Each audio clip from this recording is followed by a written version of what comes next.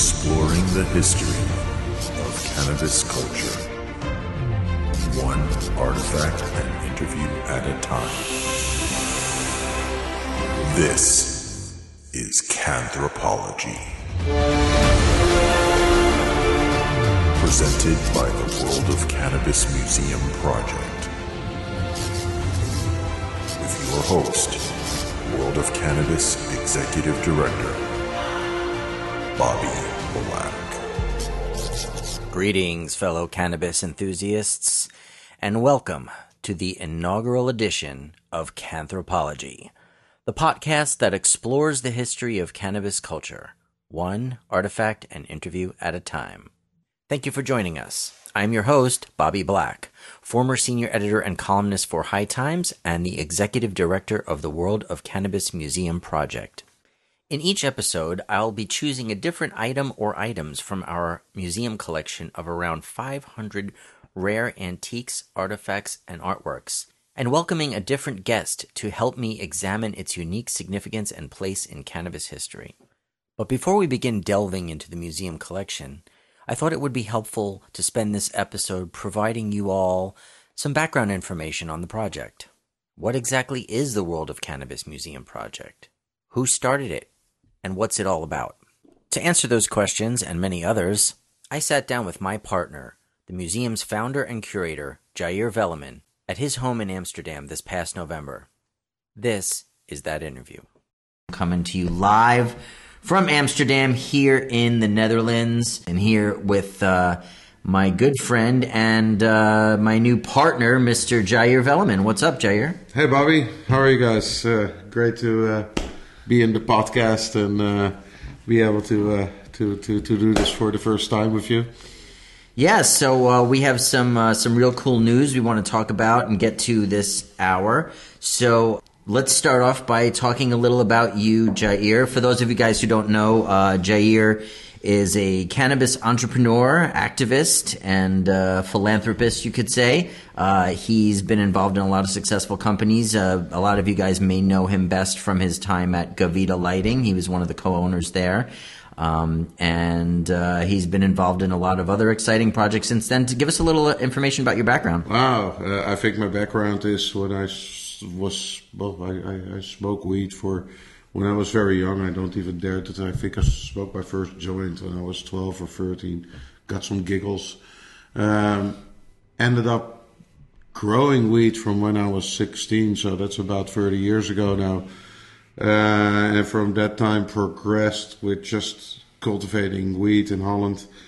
And at a certain point going to a grow shop, owning a grow shop, going to wholesale, and then just kept progressing to magazines, substrates and nutrients, trade shows, and I've been through the whole spectrum of this industry, and then progressed into lighting, and that was kind of where I had the bingo moment. Then was being able to had the exciting time of building the largest lighting company in the world, also building the largest cannabis grows in the world. Everybody knows things like Canopy or Tilray that we helped design and build. But also the smallest growers. I mean, in the beginning, Gavita wasn't there for the big. I mean, it was a black market in the U.S. when we came to the U.S. and it was all about growing tomatoes and in those days, and we couldn't have the discussion about cannabis. So we were having a discussion about tomatoes, and everybody was smiling, and everybody knew what was going on. But yeah, we're going into Humboldt, and we've seen the mountains with all the grows on it, and it was still like everybody who thinks that Murder Mountain is a show that goes too far or is not truthful. Well, I can tell you I was there. It's very truthful. It's kind of correct. So, and I was there. It's kind of been a fun ride of going to small little growers to the biggest growers in the world. And it was a very exciting time. And a couple of years ago, I finally, I got the chance to sell the company. And that gave me the opportunity to really go into the cannabis industry afterwards and not being auxiliary. Yeah, and you're someone who's been kind of right in the middle of and at the crux of this transition between the outlaw past of cannabis culture and community, and into the new industry, the corporate, the finance, the business end of things. Yeah, no, well, I say I'm a stoner with a business sense. So you can't beat them. So to a certain degree, I have to join them. And I want to make sure that I've been in this industry for 30 years. And I think I have the right, like everybody who done things in this industry for a long time, I have the right to also make sure me and my family get paid for what we've done. And I think everybody should. And I know that's not true for everybody, and that's not for everybody, but I think if you have the chance and for everything you've done, yeah, it's okay. It's okay to actually make some money. But also make sure you give back. I mean, it's not about just making loads of money in cannabis. It's about making sure you and your family are fine, but also make sure that if you actually extract a good amount in this industry, that you start giving back to the community, because the community is also partly what helped you build your success. Absolutely.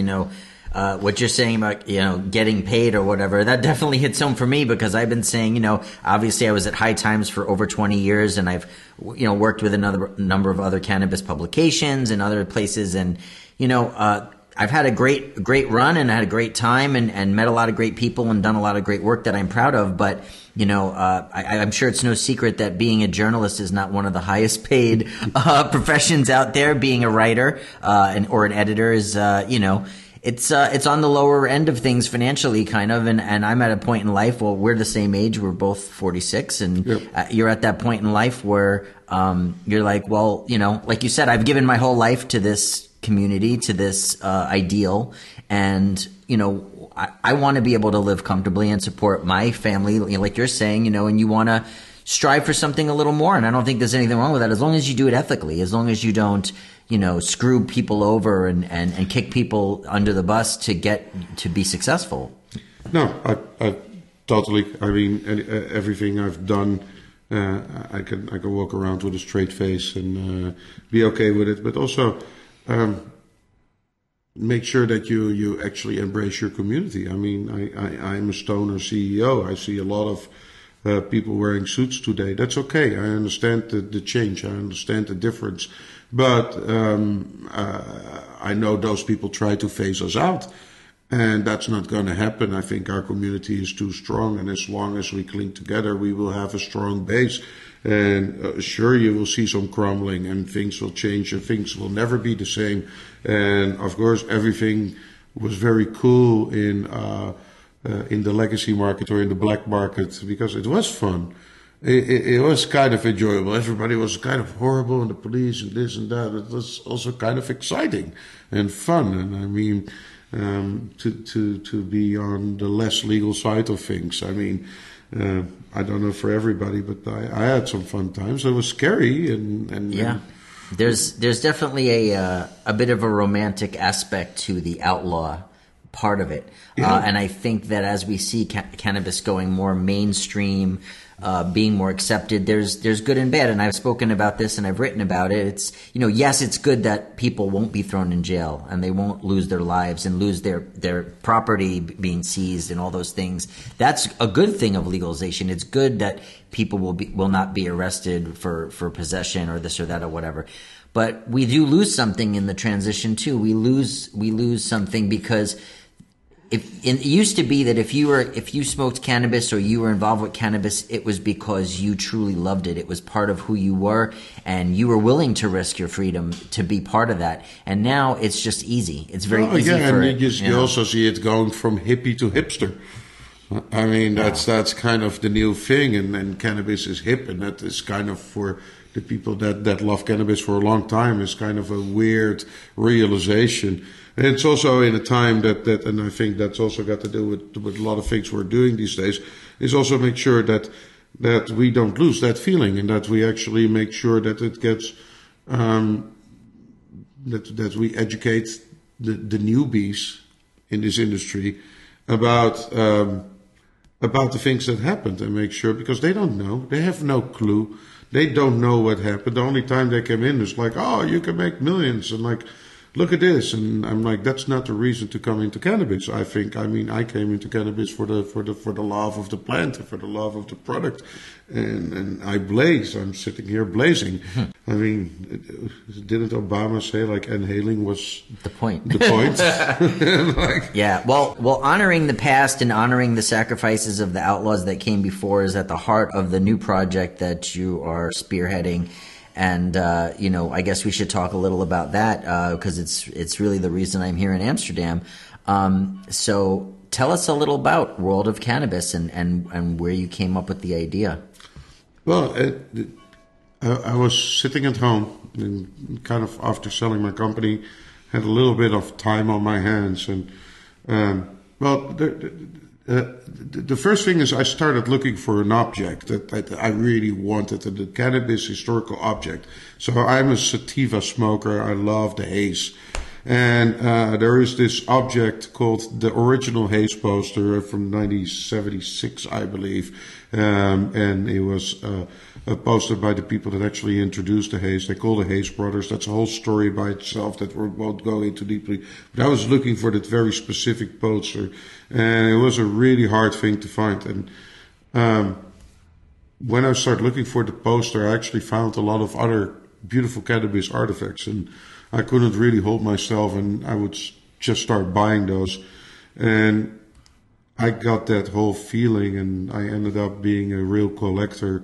And for years, I've been purging the internet and purging other collectors for artifacts. But it wasn't just an artifact race. I was just getting interested in the whole history because I figured out that a lot of the history that we're actually seeing as a community and that is written down on the internet is actually, a lot of it is wrong. And that kind of surprised me. And here in Amsterdam, we have a lot of people from the old days. And I started talking to like, hey, those people are just hanging around and maybe I should talk to them. So you end up, that's the one disadvantage when you do a history project. You end up talking to a lot of old people. Because that's where you can find the real, truthful stories. And I ended up trying to find people like Neville, Sam the Skunk Man, and trying to talk to John Sinclair. I hope that still will go up. John, you missed out on Amsterdam this time, but you're definitely up for the next discussion. And there's so many people that have historical knowledge. And it's not written down, it's not secured. And that pretty much slowly gave me the idea to start a kind of a history project. And to make it easy, I said museum to everybody, but I think World of Cannabis is way more than just a museum. It's a project. It's a cannabis history project. So this is kind of where I came into the picture and came onto the radar because, I had been working for Crockett Family Farms for a year, living in California in the Central Coast.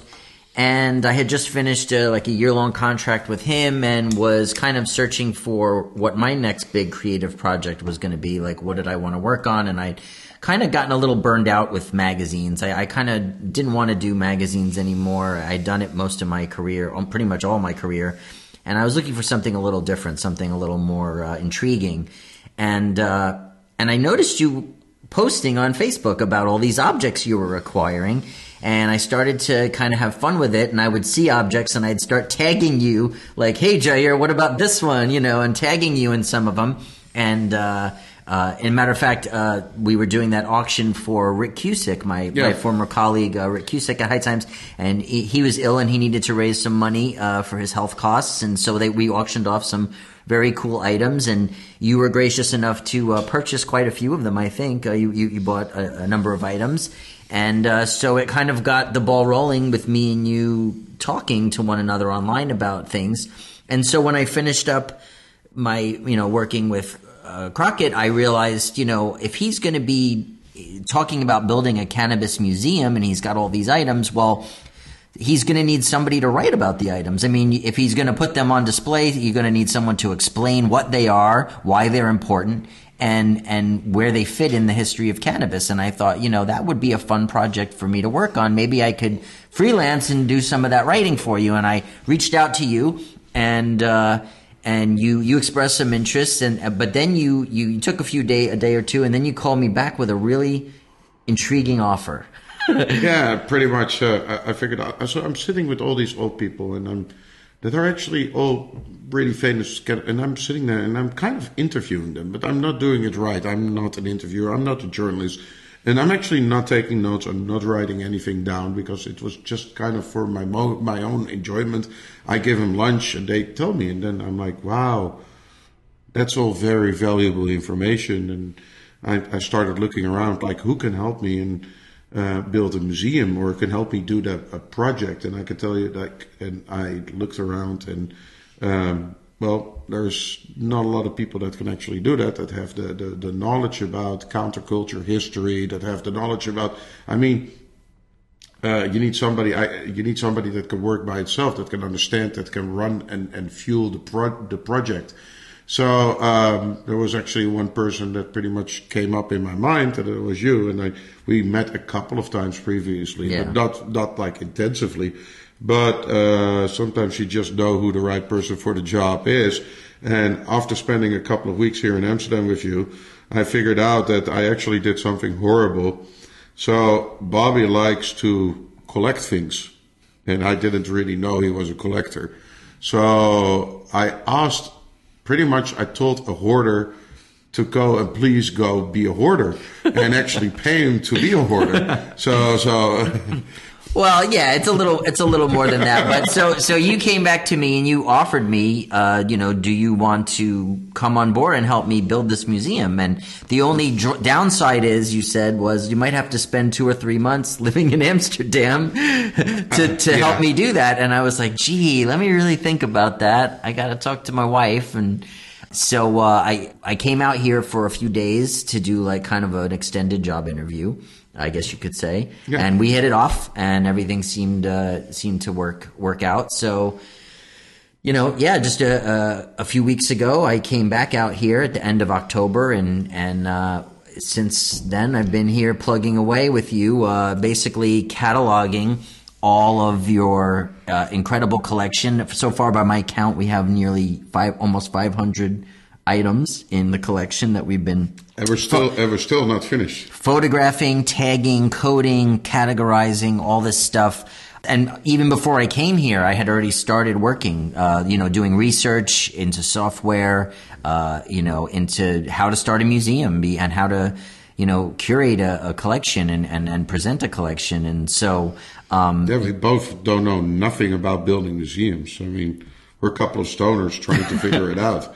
It's there's definitely a learning curve, but you know what? I'm confident in it, and so your official title, of course, is founder and curator. Yes. And now my title, I am the new executive director of the World of Cannabis Museum, which I'm very honored to be able to say. And I gotta say, I'm more excited about this job and this project than I have been anything since I first started at High Times. And, starting at High Times those many years ago, 25 years ago it was now that I started at High Times. And for a long time at High Times, it was really just an amazing experience and an amazing job and so much fun and so exciting. And I really just loved going to work every day and loved my job and loved everything I got to do. And then, towards the end, things, weren't quite as fun, weren't quite as great. And since then, I kind of was freelancing and trying a little bit of this, a little bit of that. But, things are kind of feel like they're moving into a new stage now, for me and for us. So I'm excited about the future and what it holds for us. Well, I think it's a really big project. Like I said, it's more than a museum. We're already brainstorming for weeks for all the possible spin-offs that we can do. It's also something we want to do for the community, and we want to get our cannabis community involved in this. This is not something we're going to be doing on our own. It has to be this place where we can make sure that our collective community soul is being protected, and where we make sure that it's the people that need to get the attention, that actually deserve the attention, to show what they actually have done in this industry. So the museum is also different. it's not a museum about cannabis. I mean, everybody knows by now what cannabis is. I don't need to explain how this is cannabis. You smoke it, you get high. We kind of know that. So this museum is more about the cannabis culture. It's never been a cannabis museum. It's a cannabis culture museum. And it's about the culture that surrounds cannabis and the people that made it. And that's where it kind of differentiates from other museums. It's about the people. Yeah, and that's one of the questions I think that I kind of asked you and other people have asked me, which is, there's already been a few cannabis museums out there. There's 2 right here in Amsterdam that we know of. There's one in Barcelona. The museum, Weedmaps Museum, was in Los Angeles. That's closed now, but there's been a few different ones all around, and even rumors of new ones that might be starting. So the question is, okay, with all these museums, why another one? What's going to be different about this one? And I think that you're beginning to hit the nail on the head with that, which is we're not focused on industrial hemp. We're not focused, like you said, if you want to see the history of industrial hemp and cannabis in the ancient world, you can visit the Sensi Seeds museums in Amsterdam, Barcelona. They have that very well cataloged. They have hemp looms and things and models of ships with hemp ropes and stuff. And that stuff is fascinating, and we love that stuff. And actually in the US, there are a couple of hemp museums that are great, and I definitely don't want to look into that. And we're not in any way trying to take away from or disparage anyone else who's been doing this. In fact, we admire them and we consider them, colleagues. But what we want to do is focus on something a little different. Like you said, the culture, the people, and focus a little more on the more modern history, maybe from like Prohibition onward, I would say. I would say the modern history of cannabis. Somewhere around 1900 to where we are right now, or maybe to actually where we are right now. And there's a lot of things that we want to discuss and people that we want to discuss that have not really been featured in other museums that I've been to at all. And another thing that I would say about it is that that's pretty impressive is that every item that you're acquiring and that we are putting into this museum is authentic and original. There's no reproductions or recreations involved, like some of the other museums I've been to. The biggest thing that I saw when I went around museums, and I've been collecting like original posters, film posters for already many years. So when I walk in somewhere, I can actually see in a fraction of a second if something is kind of real or not. I mean, at a certain moment, you become a specialist after making mistakes. I mean, buying artifacts ain't easy, and you can actually see going through inventarization where I made the mistakes, and I'm like, oh, that's a mistake I made. I shouldn't have bought that. That's fake, or I'm not sure about that, so I can't enter a collection. Most of the important prints of the important things that I've seen in museums are reproduction prints. And honestly, everybody can go on Amazon or eBay or I don't know where and buy those for $5 or $10. And there's that makes no sense. I mean, I think people come to a museum to figure out they want to see an original piece, and that actually comes from that time. And that's also where I see it going wrong, because it's not easy. I mean, finding that one poster that I started today, the original Haze poster, that costed me years.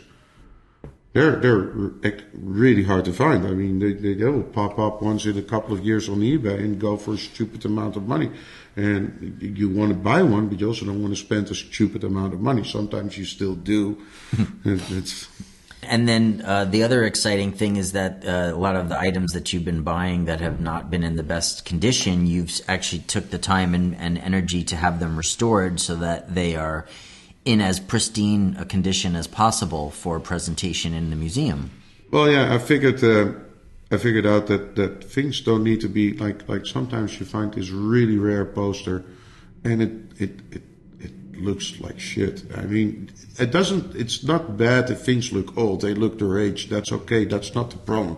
But when things are torn up and just smudged and dirty yeah. and just gunk, and then you have such great specialists. So you take it to the specialists and you actually get them restored. So we're now busy working on, I think, 40 really special posters that to just make them pristine, to make them flat, to make sure that there are no pinholes, everything gets smoothed out. So I think as a museum, you have to show the artifacts in as good possible condition as you can get them. I mean, all the glass that we're going to have, all the bottles that are not in great condition will nicely be restored to a place. And it doesn't say over-restore them.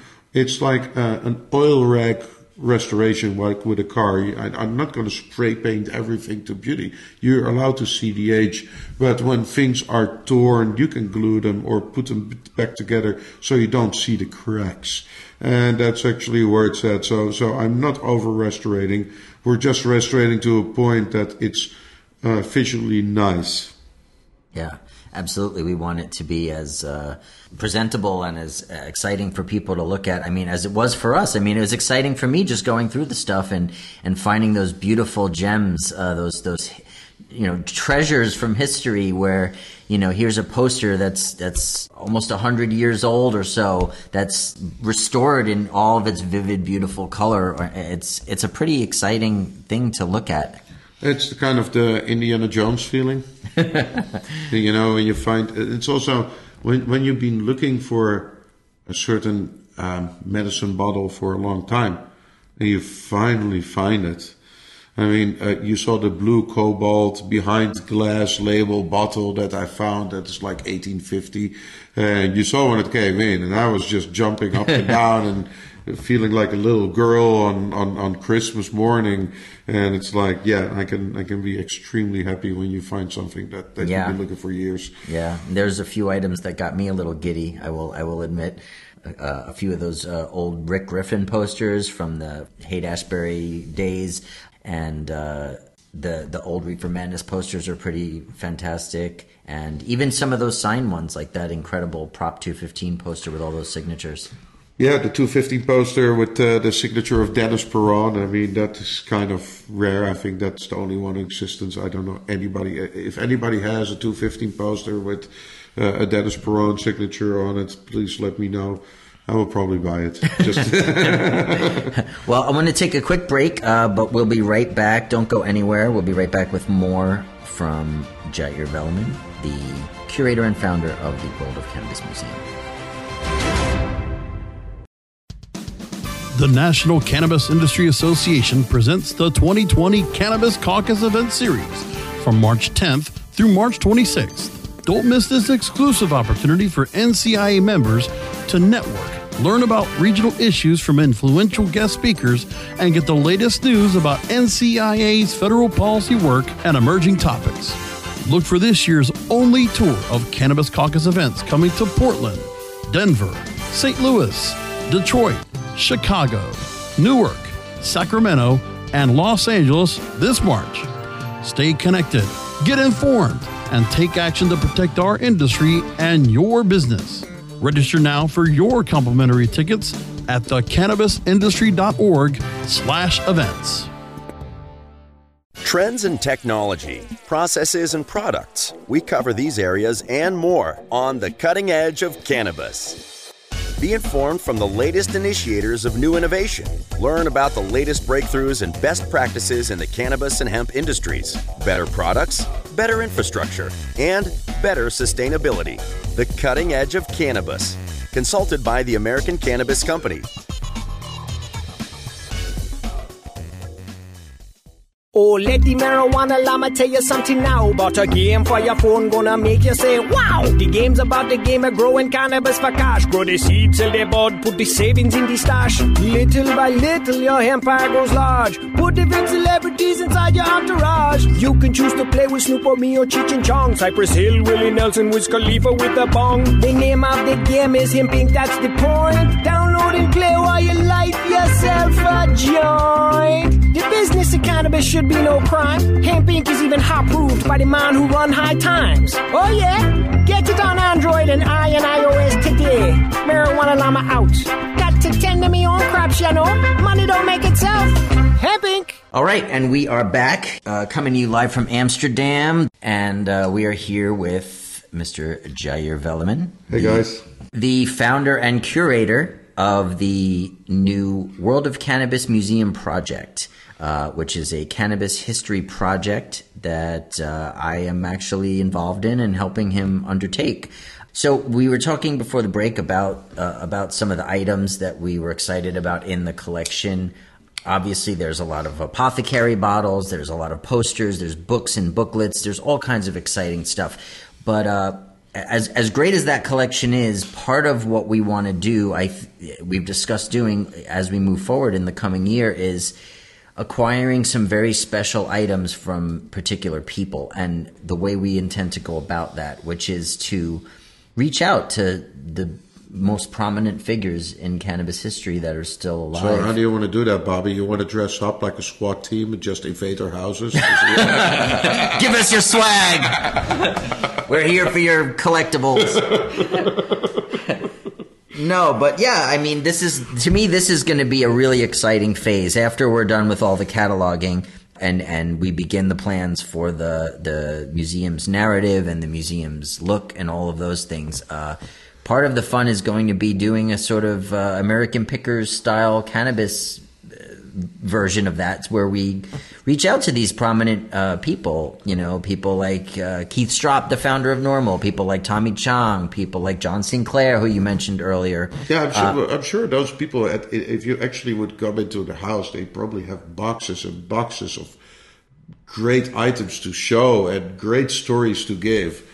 So that will be pretty exciting. Yeah, pretty exciting. Yeah, so if we're able to do that, if we're able to go and meet with these people and interview them and document us going through their private stash and getting those special items that we can then add to our collection for the museum, that's going to be a really exciting adventure for us. Yeah, these are the personal one-off items that we're going to look for the museum. Like that's going to be some people is going to be in estates, and some people will be.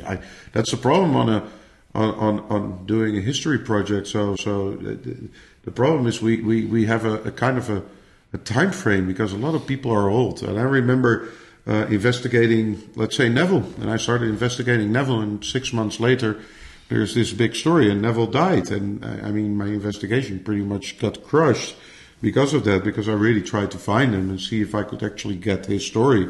What will be amazing, because nobody ever got the story from him himself, and that will never happen again. So we're kind of in a time crush, because a lot of people are old and people don't live forever, and we want to make sure that all those stories and all that information is being stored somewhere and being contained for the future.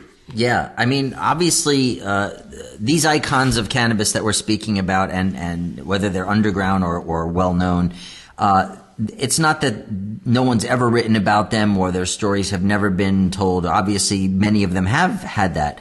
But I don't think anyone's compiled it all into one place. I don't think anyone's taken all these little different stories about this part of cannabis history and this part of cannabis history and kind of compiled into one comprehensive story. And I kind of feel like that's what our mission is. That's what our mission is, and it will become a story and a timeline, and we will make sure that people will find a lot of information on the website that will start. I mean, the amount of information we want to put out, and that's also why I got an executive editor as a director. I mean, God, you're kind of the king of making content.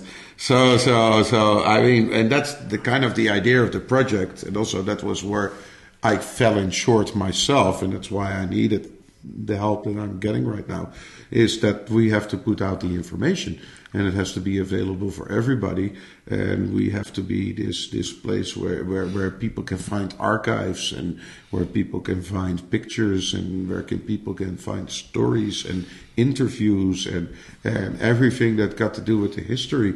I don't need to go to current affairs. There are a lot of people out there that do current affairs. There's nobody out there doing the history. That's true. And the content creation is, like I said, is what I think you're most excited about. because we're going to be documenting not just the history itself, but our journey in building this museum and our journey in collecting that information. All of it, we want to document all of it on video, on podcast, in writing. We want to do all this. And you mentioned Indiana Jones earlier, and I mean the first Indiana Jones, not the last one. The last one was horrible. Yes, it was. But it's funny because as I was doing my preliminary research, I realized I was looking into anthropology, which is the study of human society and culture. So I was thinking about it. The study of cannabis society and culture should be called canthropology. And so that word just came to me, and I looked it up online, and I didn't see it used anywhere by anyone. And I said, you know what? I think I just coined a new term, canthropology. And so that's what we're going to end up calling our... Yeah, the first thing we did is we made sure we started registration on that word. So for all you guys, trademark, yeah. Trademark the shit out of it. Because, we're going to end up with a museum in the U.S. And in the U.S. you have to trademark every word you're using in your thinking. So we were in... Our trademark is pending. But, canthropology. So you and I are now canthropologists. Yeah, we're canthropologists. And so we're going to be doing a video series called Canthropology, and I'm going to be writing a column or a blog that's called Canthropology. And the idea behind the blog, behind the column, is to... first of all, we're going to try to do it as a syndicated column so that we can feature it not in one cannabis website or magazine, but in as many as we can, so that the information is spread out for everyone to see and learn. But the idea behind it is that each month we take a different item from the collection and kind of talk about what it is, why it's important, and put it into the context of the overall history of cannabis. And maybe have a guest that actually belongs together with the item. Yeah. So, like if you're having a yippie item, you can invite the right guest. And if you're having, depending on the item, you can invite a guest, or we talk to somebody. Or, we have interesting historical people, figure stories, places. Yeah. So that will be, you guys should definitely look out for that coming up. The blog column in your favorite cannabis publication or website, and also the podcast, which will be accompanying it, and that will be also widely available. So keep an eye out for that. And we're going to take another break real quick, but don't go away yet, because we'll be back soon in Amsterdam with Jair Bellman. Elevate your everyday with that Shuggies feeling, with the sweet taste of Shuggies. Add a cup of Shuggies to your morning coffee. Ah, how sweet it is. Shuggies infuses cannabis and cane sugar to make it the perfect sweetener with benefits. Make your happy hour happier with a dunk of Shuggies in your drink. Order your Shuggies now at shoogies.com or find it in dispensaries throughout California. Whenever you crave a little sweet, pick up Shuggies, the sweet, sweet take-anywhere treat. Dazed and Infused. Join sugar industry expert Latham Woodward for a happier hour each week for a lively and often hilarious discussion on the infusion of cannabis into food, beverages, and life. Explore exciting new culinary landscape trends with fascinating friends and guests who are leading the industry into the uncharted mainstream. Discover curated menus, enhanced cocktails, and live tastings. Life's a little sweeter here on Dazed and Infused. Hey, take a look at this. They're selling smart pots. They have pot that can make you smart? Where is it? Not that kind of pot. Smart pots are the best aeration container to grow your plants. Check this out. This is the original fabric container for faster producing, healthier plants. They're made with a superior fabric that delivers high yields. Plus, smart pots are reusable and sustainable, so you can use them over and over again, no matter if you use them indoor or outdoor. That's very smart, but how good are they for the environment? Smart pots are BPA-free and lead-free, so you'll always be able to ensure a pure, clean grow, and they're 100% made in the U.S. Over 28 million smart pots have already been sold, so it seems like a smart investment. Look for smart pots in close to 2,000 garden centers throughout North America and ask for the original fabric container. Find a store near you or order yours online at smartpots.com.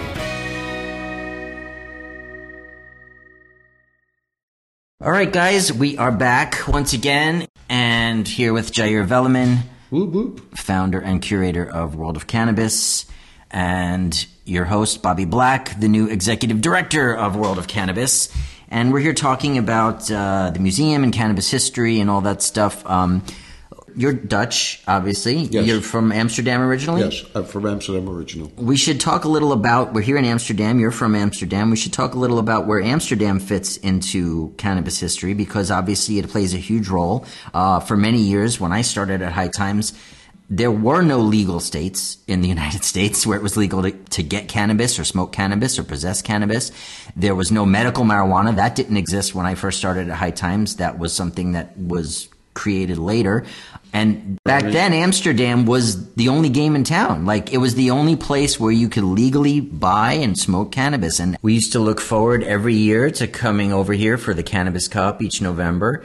And we looked forward to it all year. It was exciting. And I fell in love with this city over 20 years ago. I've been coming almost every year for a long time. And Amsterdam has a really amazing history with cannabis. I mentioned to you a while back, a man named Kees Hokert, who used to have the first coffee shop on a houseboat, where he used to grow cannabis on the top of the boat. And then Mellow Yellow was with the first official coffee shop. And Mellow Yellow and the Bulldog, the original Mac, and we have a rich history. I mean, it's still a different market. Even when you look at the legal market in the U.S. and you compare it to Amsterdam right now, it's still a different market.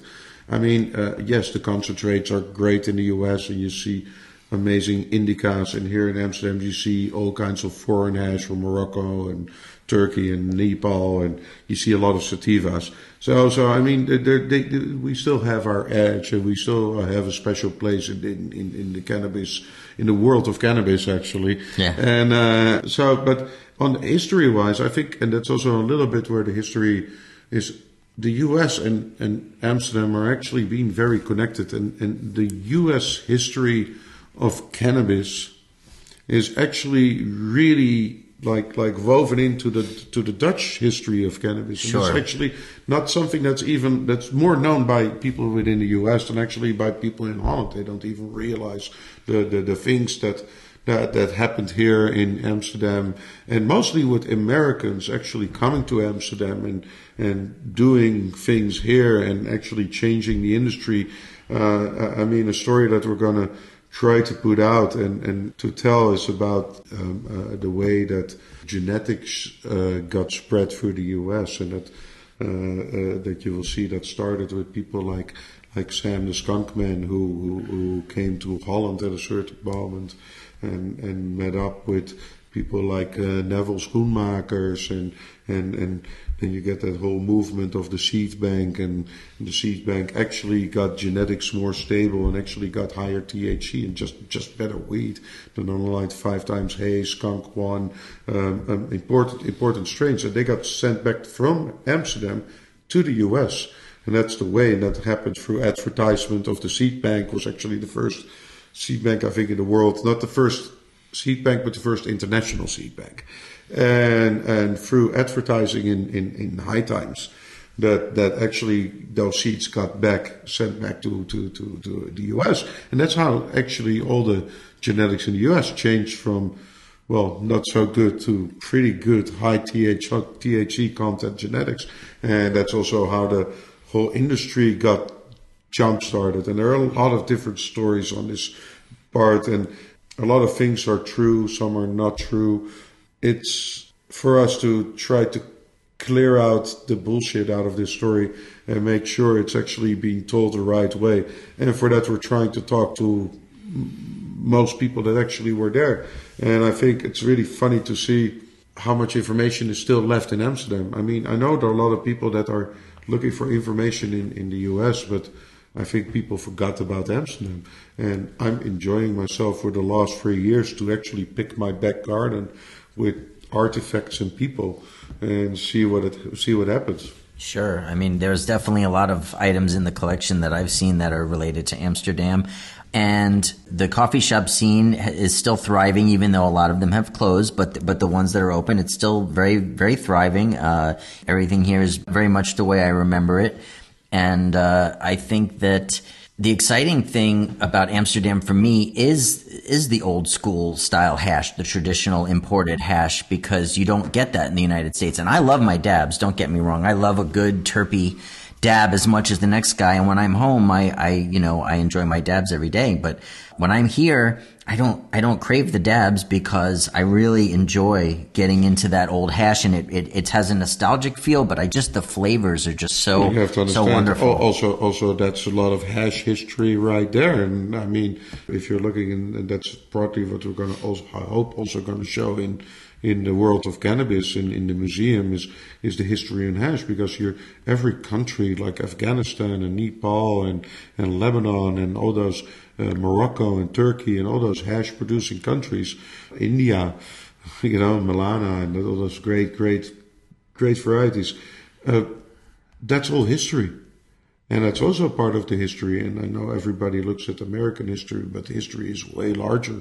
I mean, you're going to see we have a lot of items from Nepal in the collection, and we're trying to find items from everywhere in the world, and it's really hard. I mean, there are places I know they have a big culture of cannabis, but there are hardly any artifacts to be found.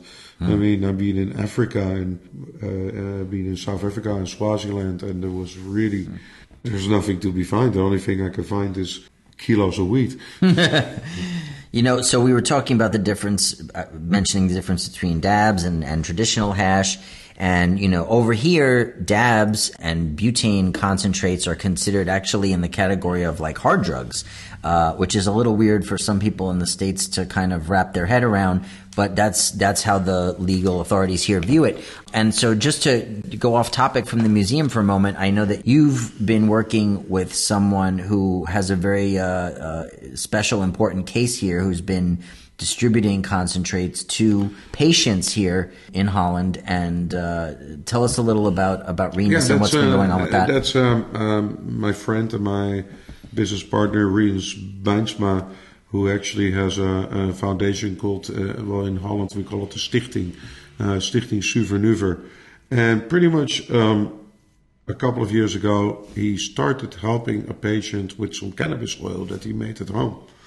And it helped very well. And he started helping more and more people and starting opening up social clubs throughout Holland that actually people could come to him, start helping patients. And this is very illegal in Holland. You have to understand cannabis oil is illegal.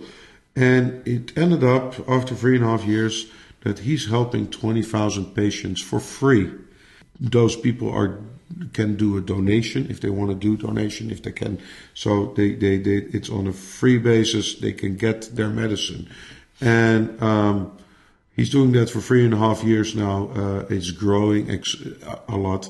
The government until now didn't really intervene. And now finally we're going to trial. We're kind of happy with that because we hope by doing this that we actually maybe find a way for helping patients with cannabis oil in Holland, because doctors don't want to write prescriptions. We have a medical cannabis program in Holland, but it's almost impossible to enter it. So I mean, you're talking about maybe a couple of thousand patients. While the amount of patients that need cannabis oil will be probably tens of thousands or maybe even hundreds of thousands. So there are just doctors that refuse or not allowed to write prescriptions. So if people need something and we think they need it, we get it to them. And now it's up to the government to figure out if that's wrong to do, yes or no. And understand there's no monetary gain. So this is a full non-profit foundation that shows perfectly how the money comes in and how money goes out and how things are getting paid, and the government is total in on everything. And the nice thing on Dutch law, and that's where Dutch law is different than, let's say, American law, is we have what we call reasonable, like the law needs to be reasonable. And if we figure out that the law is not reasonable, there's a way that the judge can say the law doesn't apply on this case. And we're hoping that somewhere in the next 1 or 2 years that this case will go on, that we will get to a situation that the law will say, we will allow you guys to do this. And we will legalize those patients. And that will be an amazing win for the whole country. So that's pure activism, true activism. And it's a way that and I'm supporting that with Rinus, with my legal team is helping him, and people that I know and specialists that I know are helping him, because this is important for everybody. And I really hope that in 1 or 2 years we're going to have a better medical program because of what we're doing right now. Yeah. Like what you were saying about before in the beginning of the interview, when you said that you feel like when you have become successful and gotten a lot out of the cannabis world, you feel like you should give back. And this is one important way for you to give back. There are multiple ways I'm trying to give back. But I actually believe in activism and actually having the financial possibilities to actually hire a lawyer and a lobbyist instead of trying to stand somewhere with a sign protesting, but actually try to change things and actually help the people, the activists that need the help, that are on the verge of making a change. They need those extra help. They need those extra funds. Sure. They need those specialists, that legal team to support them to make sure that they win their case. So yeah, that's something I do, and I will pick and choose, and I will help Rinus to any extent to what's needed to win. Yeah. And obviously World of Cannabis is another way of you trying to give back to the community. What is your best hope for World of Cannabis? What do you envision in your mind it becoming? And Well, it's kind of a fluid, I mean, on it by itself, it's kind of a fluid thought. I mean, the World of Cannabis is not set in stone what it actually is or what it can be. Because if I would set it in stone, maybe the project is way bigger than what I got in my head. And I don't want to keep it down by giving boundaries. So I'm not really giving the project boundaries. I'm just let it go into the open space and let it see where it ends up. And I hope that it will be a community effort. And you have to understand that, and I already said it before, that I want everybody to be involved. And the power of big groups of people, and that we can all pull together and do something and make sure that our legacy will be shown in prosperity forever for everybody to see. Yeah, I hope that the world of cannabis will be multi-generational. Well, I know that while we may have our vision may be boundless, the project itself has certain time restrictive boundaries when it pertains to the museum, because we're shooting for about 1 year, right? 1 year to get this museum together. There's a certain restriction on possible finances. Sure. So the problem is if you start building for many years, that just the number just doesn't add up anymore. So we have to do it in 1 year. Otherwise, we're running out of money. Yeah, for sure. So guys, everyone out there, you should keep your eyes open. Hopefully by late 2020 or more likely, or maybe early 2021, we should be hopefully opening the World of Cannabis Museum. We're not sure where yet. Could be Amsterdam, could be San Francisco, could be who knows. But, your initial vision was to have it be a traveling pop-up museum. Well, the thing is, I started building the museum not really knowing where it would go. And the first thing when you start telling people that you're starting to build a museum is, where's the museum going to land? And as I actually didn't have the answer, I'm like, it's a traveling museum. It's a pop-up museum. It's not specifically that I want it to be. It can be a pop-up museum as long as it didn't find the right spot. But at this moment, I just don't know. I mean, we're not aiming for anything. We're aiming for the most epic exposition and the most that a cannabis museum will ever be able to show. And we want to do something really special, something that will give you a wow, and also something which mixes old and new. I mean, I don't want to be this whole way of old school artifacts. I mean, this is going to be virtual reality and television screens and artifacts and Instagrammable moments, and yeah, it will be a very immersive museum. So it's not going to be just, no, it's going to be exciting. I mean, if people come in, I want them to walk out and I want them to have that wow feeling, almost that good that you're like, hey man, I want to see that again. Yeah, at the very least that you'll recommend it to all your friends. Yeah. I mean, everybody been to some little shitty niche museum and you walk out and you're like, that was a bad spent $10, $15. I'm like, oh my God, that was horrible. Yeah, I want to give people true value. I want to make something that's good. Yeah, and something that hopefully stands the test of time. Yeah, well, that's going to be the interesting one. I won't know after I'm dead. Well, once we're gone, yeah, then it's up to the next generation. But hopefully we can create some type of foundation or something so that it will live on after we're gone. Oh, that's definitely going to be in there. Yeah. Well, I for one am really excited about it. I'm really looking forward to it. And you guys out there, you don't have to wait for the museum itself to open because, like I said, we're going to be documenting our experience all along the way, all next year. We're going to be interviewing people. We're going to be posting videos, posting articles, all kinds of exciting stuff. So keep your eyes open for that. Once again, you'll be able to find links to all of that on our social media, my social media, Jair's social media, and on our World of Cannabis Facebook page and World of Cannabis YouTube page and on our website. Thank you, Jair, so much for sitting down and talking to us. And yeah, I'm really excited. Thank you all for listening and for tuning in. This is Bobby Black signing out from Amsterdam. All right. And that's going to wrap things up for this first episode of Canthropology.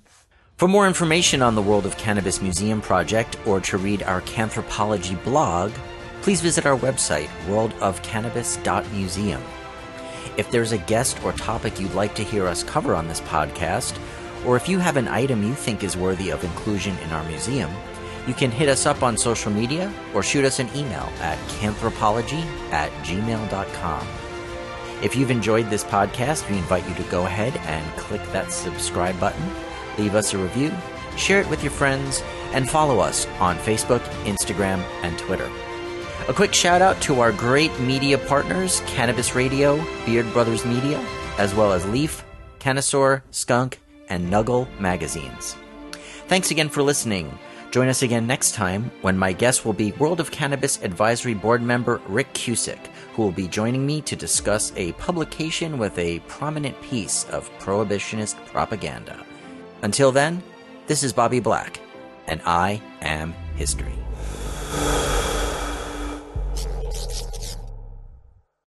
The opinions expressed on this CannabisRadio.com program are those of the guests and hosts and do not necessarily reflect those of the staff and management of CannabisRadio.com. Any rebroadcast or redistribution without proper consent of CannabisRadio.com is prohibited.